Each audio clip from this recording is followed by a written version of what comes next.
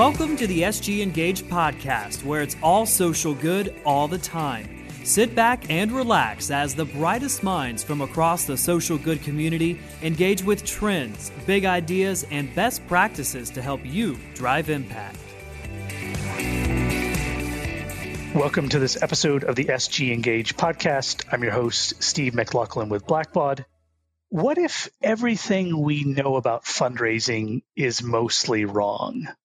That's the topic for today's episode. And joining me once again on the show is a guest we've had on the past, Joe Waters, who's a cause marketing specialist and also one of my co-instructors at the New Strategies program at Georgetown University's McDonough School of Business. Joe and I have participated in that program for a number of years. And this topic of what if everything we know about fundraising is mostly wrong has been something we've shared with this group participates in the program for a while now, and we're just going to see where this takes us today. Welcome to the show, Joe. Yeah, it's nice to be here, Steve, and it was nice presenting with you, albeit virtually, with Georgetown this year. Yeah, we've done it in person, live and in person for a number of years, but this year we all did the virtual route. It's been interesting to watch your disembodied video recorded self talking, but then you're also able to, I think, be more engaged in the Q&A because you've already done the hard part. That's right. And what's good is you have everyone's name when they ask you a question beside their box, right? Exactly. Yeah. No, you're right. So this idea that just about everything we know about fundraising is mostly wrong is something I've been talking about for a while, but we've had that conversation as well. And one of the things maybe to start with is this idea of, at least in the U.S., we often talk about the fact that, there's 1.5 million nonprofits, and that's a lot, and it's growing. But the reality is that the vast majority of those organizations have very small amount of total revenue. In fact, of the 1.5 million nonprofits in the U.S., only about 100,000 of them have total revenue over $1 million. And that's counting fee for service, grants, fundraising. So the reality is it's big, but most of the revenue is concentrated in a very small number of nonprofits. That's right. And what I think is interesting about that is, again, the number might get the headlines, but only about 6% of all nonprofits end up getting 96% of the revenue.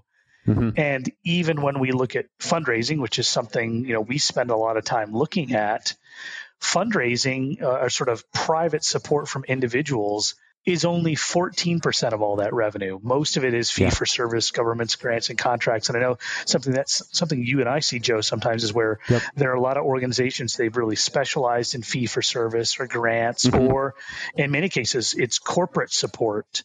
And this whole idea of fundraising or individual giving is a bit of a new concept to them.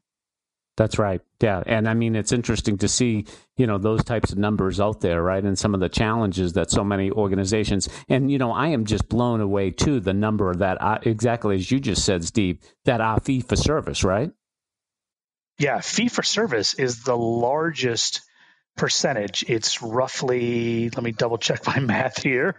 It's 48%. 48% is fee for service. So that's things like, I paid a ticket to go to a performing arts, or really it's a lot of cases, it's the services these organizations are providing. And certainly you get tuition and other things certainly show up in that fee for service category. Yeah. The education component of that has to be huge. Yeah. Yeah. And yet we know a lot of organizations, certainly that private support is really vital, really super important. Oftentimes that private support from fundraising is filling in the gaps that are left by a lack of either it could be government funding or just, where they're trying to grow more of their mission and they're reaching out to individuals to help drive that revenue from a bottom line perspective. That's right. And what we think too, and I'd be interested to hear your opinion on this, Steve, the individual piece seems like it's only going to become more important as the years go forward here. Yeah, I think that's absolutely true. I mean, when we look at fundraising, 70% of giving comes from individuals and another 9% from bequests. So we're at 80%, right? 80% coming from individuals, about 16% from foundations. But we know a lot of that giving from foundations are family foundations, or certainly the rise of the donor advised fund. Only 5% from corporations, and that includes gift in kind. So I think oftentimes when we talk about the breakdown, people are very surprised, like, wow, corporations is only 5%? Yep. And that's been true for at least a decade. Yeah, and that's one of the things I really try to educate people on too, Steve, is people have to get their priorities in order, right? In terms of where the money's coming from. When you have dead people giving twice as much as corporations do, you have to think about what the hierarchy is in terms of what you should be focusing on. So sometimes I occasionally get that call from a nonprofit that says, Joe, I'm just going to focus on corporations from now on. Big mistake. Or to focus on that to the exclusivity of anything else. Like, I don't want to focus on foundations. I mean, part of this is there's just a need to be diversified in where your revenue is coming from across the board. Yeah, absolutely. And, as someone who does cost marketing and corporate partnerships, one of the things that I've learned is the power of corporations is not in the checkbook, but in actually with the stakeholders, with the customers and the employees. So in a lot of ways, it's an individual strategy. Yeah, I love that you brought that up, because to your point, a lot of organizations want to engage with a corporation around a sponsorship or something related to an event or a program they're trying to run. But certainly this firsthand over in the past few years, the really savvy organizations have figured out, I still want to do that. But what I really want is I want access and engagement with the employees, associates at that corporation, because that's where the long-term relationship comes from. Isn't that really where a lot of times these organizations or the strategies evolve over time, is realizing that's where they have to focus? Yeah, absolutely. Especially if you can, that's one of the things too, that when we look beyond point of sale with certain programs, there's an opportunity with many types of cost marketing programs to actually build that relationship, get people's names, addresses, email addresses, so you can continue the relationship with those people. So, it's a big opportunity out there for people. And I would argue in a lot of instances, if given the choice between getting money from a company, if you had to choose between getting money from the company checkbook or going after the consumer and the employee and engaging them, you're much better off with the latter in terms of the money we could raise. And companies donate about $16 billion a year. But if companies prioritized engaging their stakeholders and consumers to support different causes, you could raise a lot more money than $16 billion a year. How have you seen that change in the past 6 months or so with COVID? Any, we're always brought back to the times we're living in. Any major shifts that you've seen from a corporate perspective that might be interesting? Well, I think what's interesting is what we're often seeing, and you talk a lot about this too, Steve, is that we're seeing the acceleration, different things, right? In the sense that we're seeing more digital fundraising programs. But one of the things that I've been really hopeful for is those companies that are really committed to programs and raising money for good organizations, regardless of what they're doing now, as long as, of course, they're open, they're still raising a significant amount of money from causes. I mean, Dutch Brothers Coffee and muscular dystrophy just raised over $1 million with a point of sale campaign at Dutch Brother Coffee stores. So, it shows that with the right commitment and the authenticity and the push from employees, you can still raise a lot of money with these programs. But the key now is that the business has to be open. And I think that's where we're really challenged right now, Steve. I actually make a recommendation of 16 different businesses that people should engage with during normal times. And right now, there's only 2 that are extremely viable: supermarkets and convenience stores. So it goes to show just how much smaller of a pool we have right now to work with. Yeah, that retail environment is a different place at the moment where you may have previously want to run a point of sale program. The traffic isn't just happening there as it was in the past. Doesn't mean it's zero, but it's certainly not what it was before, when you may have to optimize. And where are people today? And they're still in the grocery stores and convenience stores and some other places, but they're not in the movie theater where there's the roundup on the purchase of popcorn or things like that you saw in the past. That's right. And, the fortunate thing that we're seeing, though, is we are seeing more online programs. And that's something that represents a tremendous opportunity, and actually something that was growing much too slowly before the pandemic. But now we're seeing more programs online. They could be purchase-triggered donation programs, or even a roundup or add $1 at checkout. And these types of programs, we're definitely seeing more at, as many businesses have to and will go through this digital transformation. Yeah, I like that you brought that up. I've spent most of the past 15 years predicting when will online giving get over the 10% of total giving mark. I think 2020 will be the year. I generally avoid predictions, but given the data I'm seeing, and certainly I've seen this when you look at the retail or space, retail is about online retail is about 11% of overall retail. That's through the roof. And certainly a lot of the data that we're seeing with online, we're seeing double-digit growth in online across the board. Yeah. And I think this could be the year where the new normal really has a breakthrough, just, given the times we're living in, right?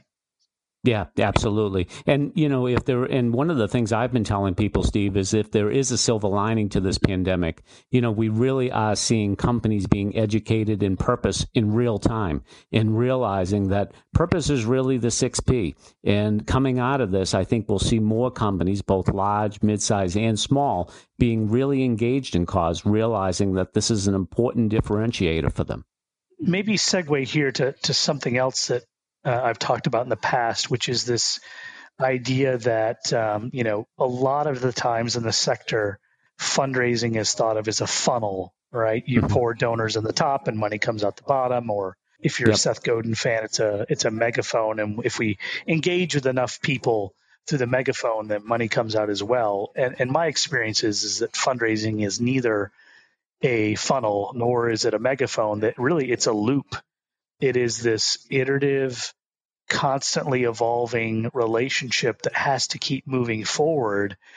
And because it's not sales, right. It is not sales in the traditional aspect of, we think of some economic exchange that Adam Smith wrote about a few hundred years ago. It is different. And this idea of it is a relationship, and that relationship has to keep moving and evolving.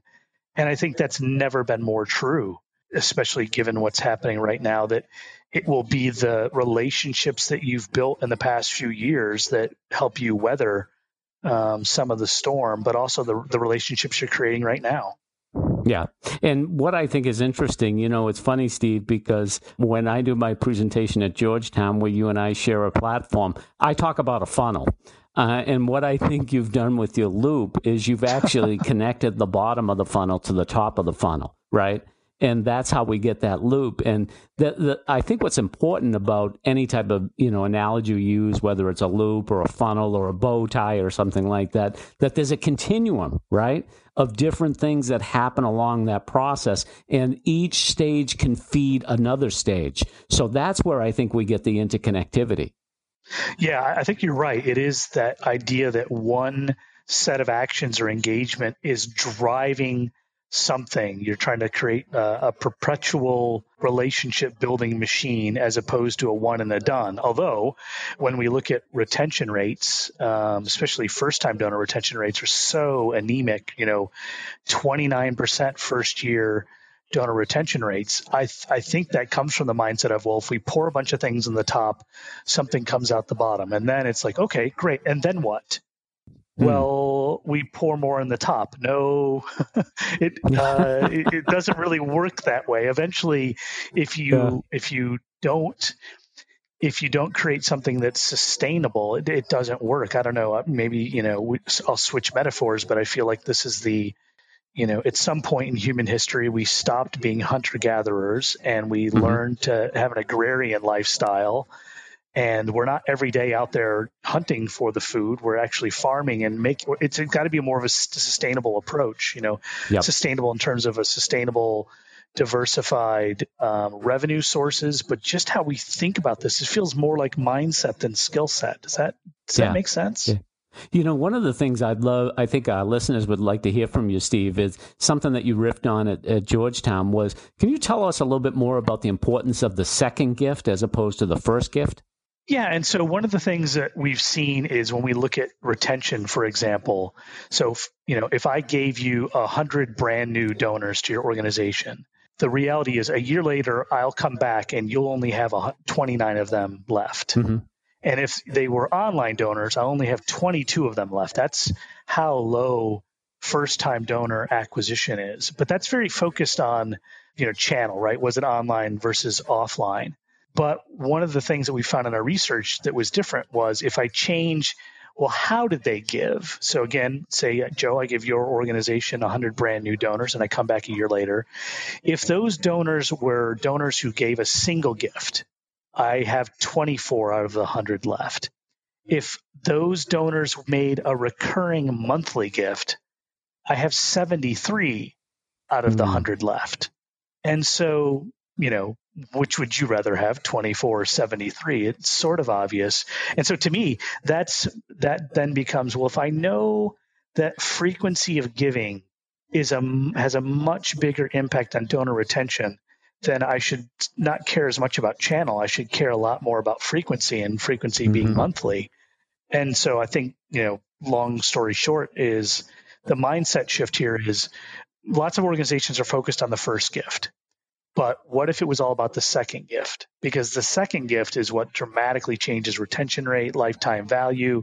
And yet how many orgs have a meeting where they obsess about the second gift? I think that's where I would put my time and effort is focusing. How do we get that second gift and what would we do? And certainly regular giving programs help accelerate that tremendously. Yeah, no, I think that's critical too. And, it actually points too, Steve, to something I talk a lot about with corporate partnerships. In a lot of instances, corporate partnerships don't so much create success as they do reflect it. And a lot of times that happens because organizations have built really powerful, engaged audiences. And that doesn't happen from the first gift, right? That happens from multiple gifts and multiple support for the organization. So, that engagement is really important. Yeah, no, I agree. It's that engagement piece. And, the other thing too, that maybe there's a parallel on the corporate engagement side is we kind of live in a subscription economy now, right? We pay for Netflix or Apple Music or Spotify monthly. We're used to transacting that way. Giving is a natural fit, for doing it that way. And certainly from a corporate giving program or even an employee giving program, a monthly giving program might be a good foot in the door, or at least a starting point, even if at lower levels, to try and drive that engagement at some level. It could be a $5, $10, $15, $20 per month gift that ordinarily you say, well, I don't know if we would focus there, but maybe if we're trying to grow employee giving or engage with a corporate partner that way, that might be a place to start that maybe in the past you hadn't. Yeah, no, I think it's a much bigger opportunity. And it kind of begs the question too, Steve, why haven't more nonprofits kind of adopted that subscription membership model? Any idea? Lots of theories. I mean, the funny thing is, if we were having this discussion in Canada or Australia, New Zealand, the UK, most of the rest of the world, that is the predominant way of giving, right? That regular giving, monthly giving is the preferred mechanism for giving in most other countries. Now, there's a flip side here, which is those countries tend to struggle with major and mid-level giving.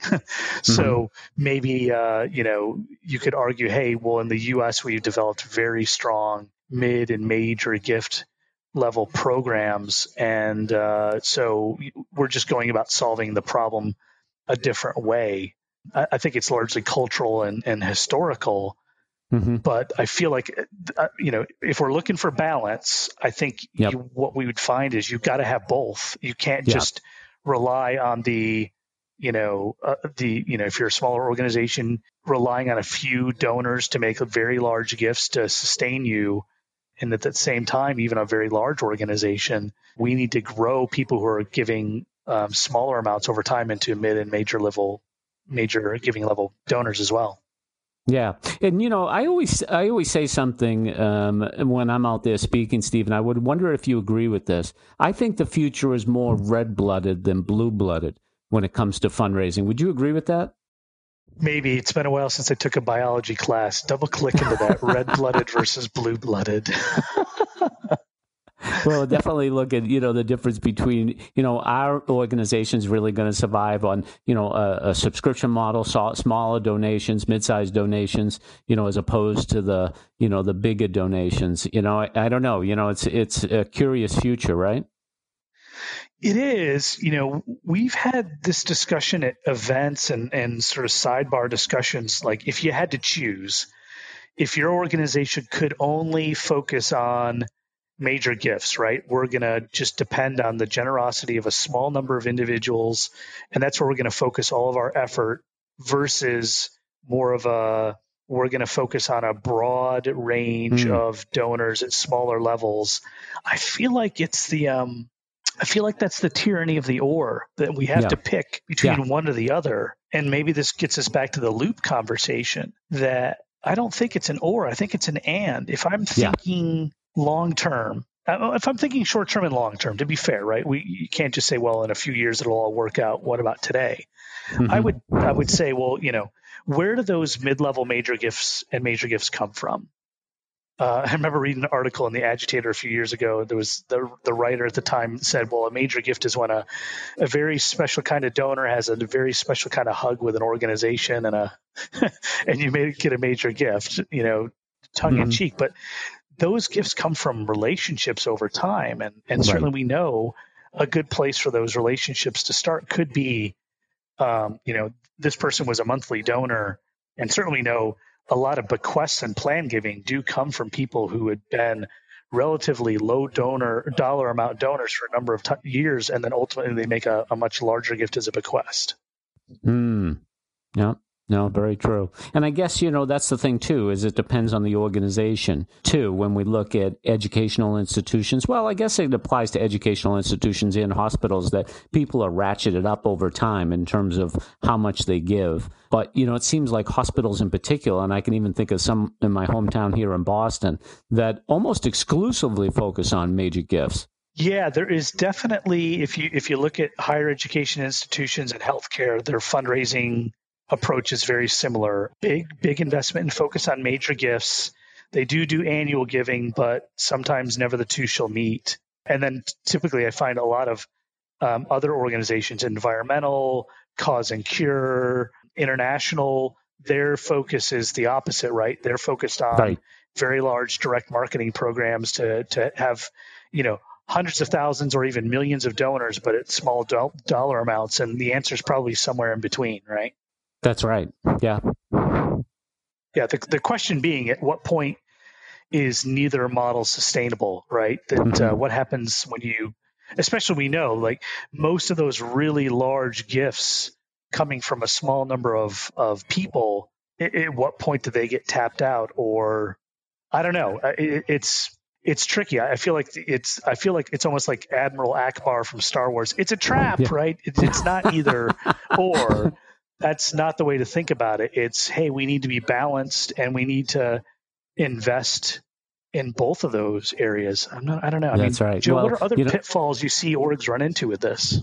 Yeah, well, and it's interesting too. And I guess at the end of the day, I think it's, we take it almost looking at from a business perspective. Would you want your business to survive on a few customers that you think will always come back, or would you rather diversify your customer base so that you'll have a bigger base to draw from? That's a big question, I think, for nonprofit organizations. And I'm sure there are some right now who are living through that challenge. Funding sources dry up, or that major gift doesn't come through. We're seeing a lot of faults or cracks in the system, perhaps being exacerbated by the times we're in at the moment. Even though there are some positive signs of the data in terms of giving starting to rebound, there are aftershocks. Yeah, no, and then certainly I get a lot of questions now, even from organizations that are looking for corporate partnership programs. Is now a good time to start a corporate partnership program?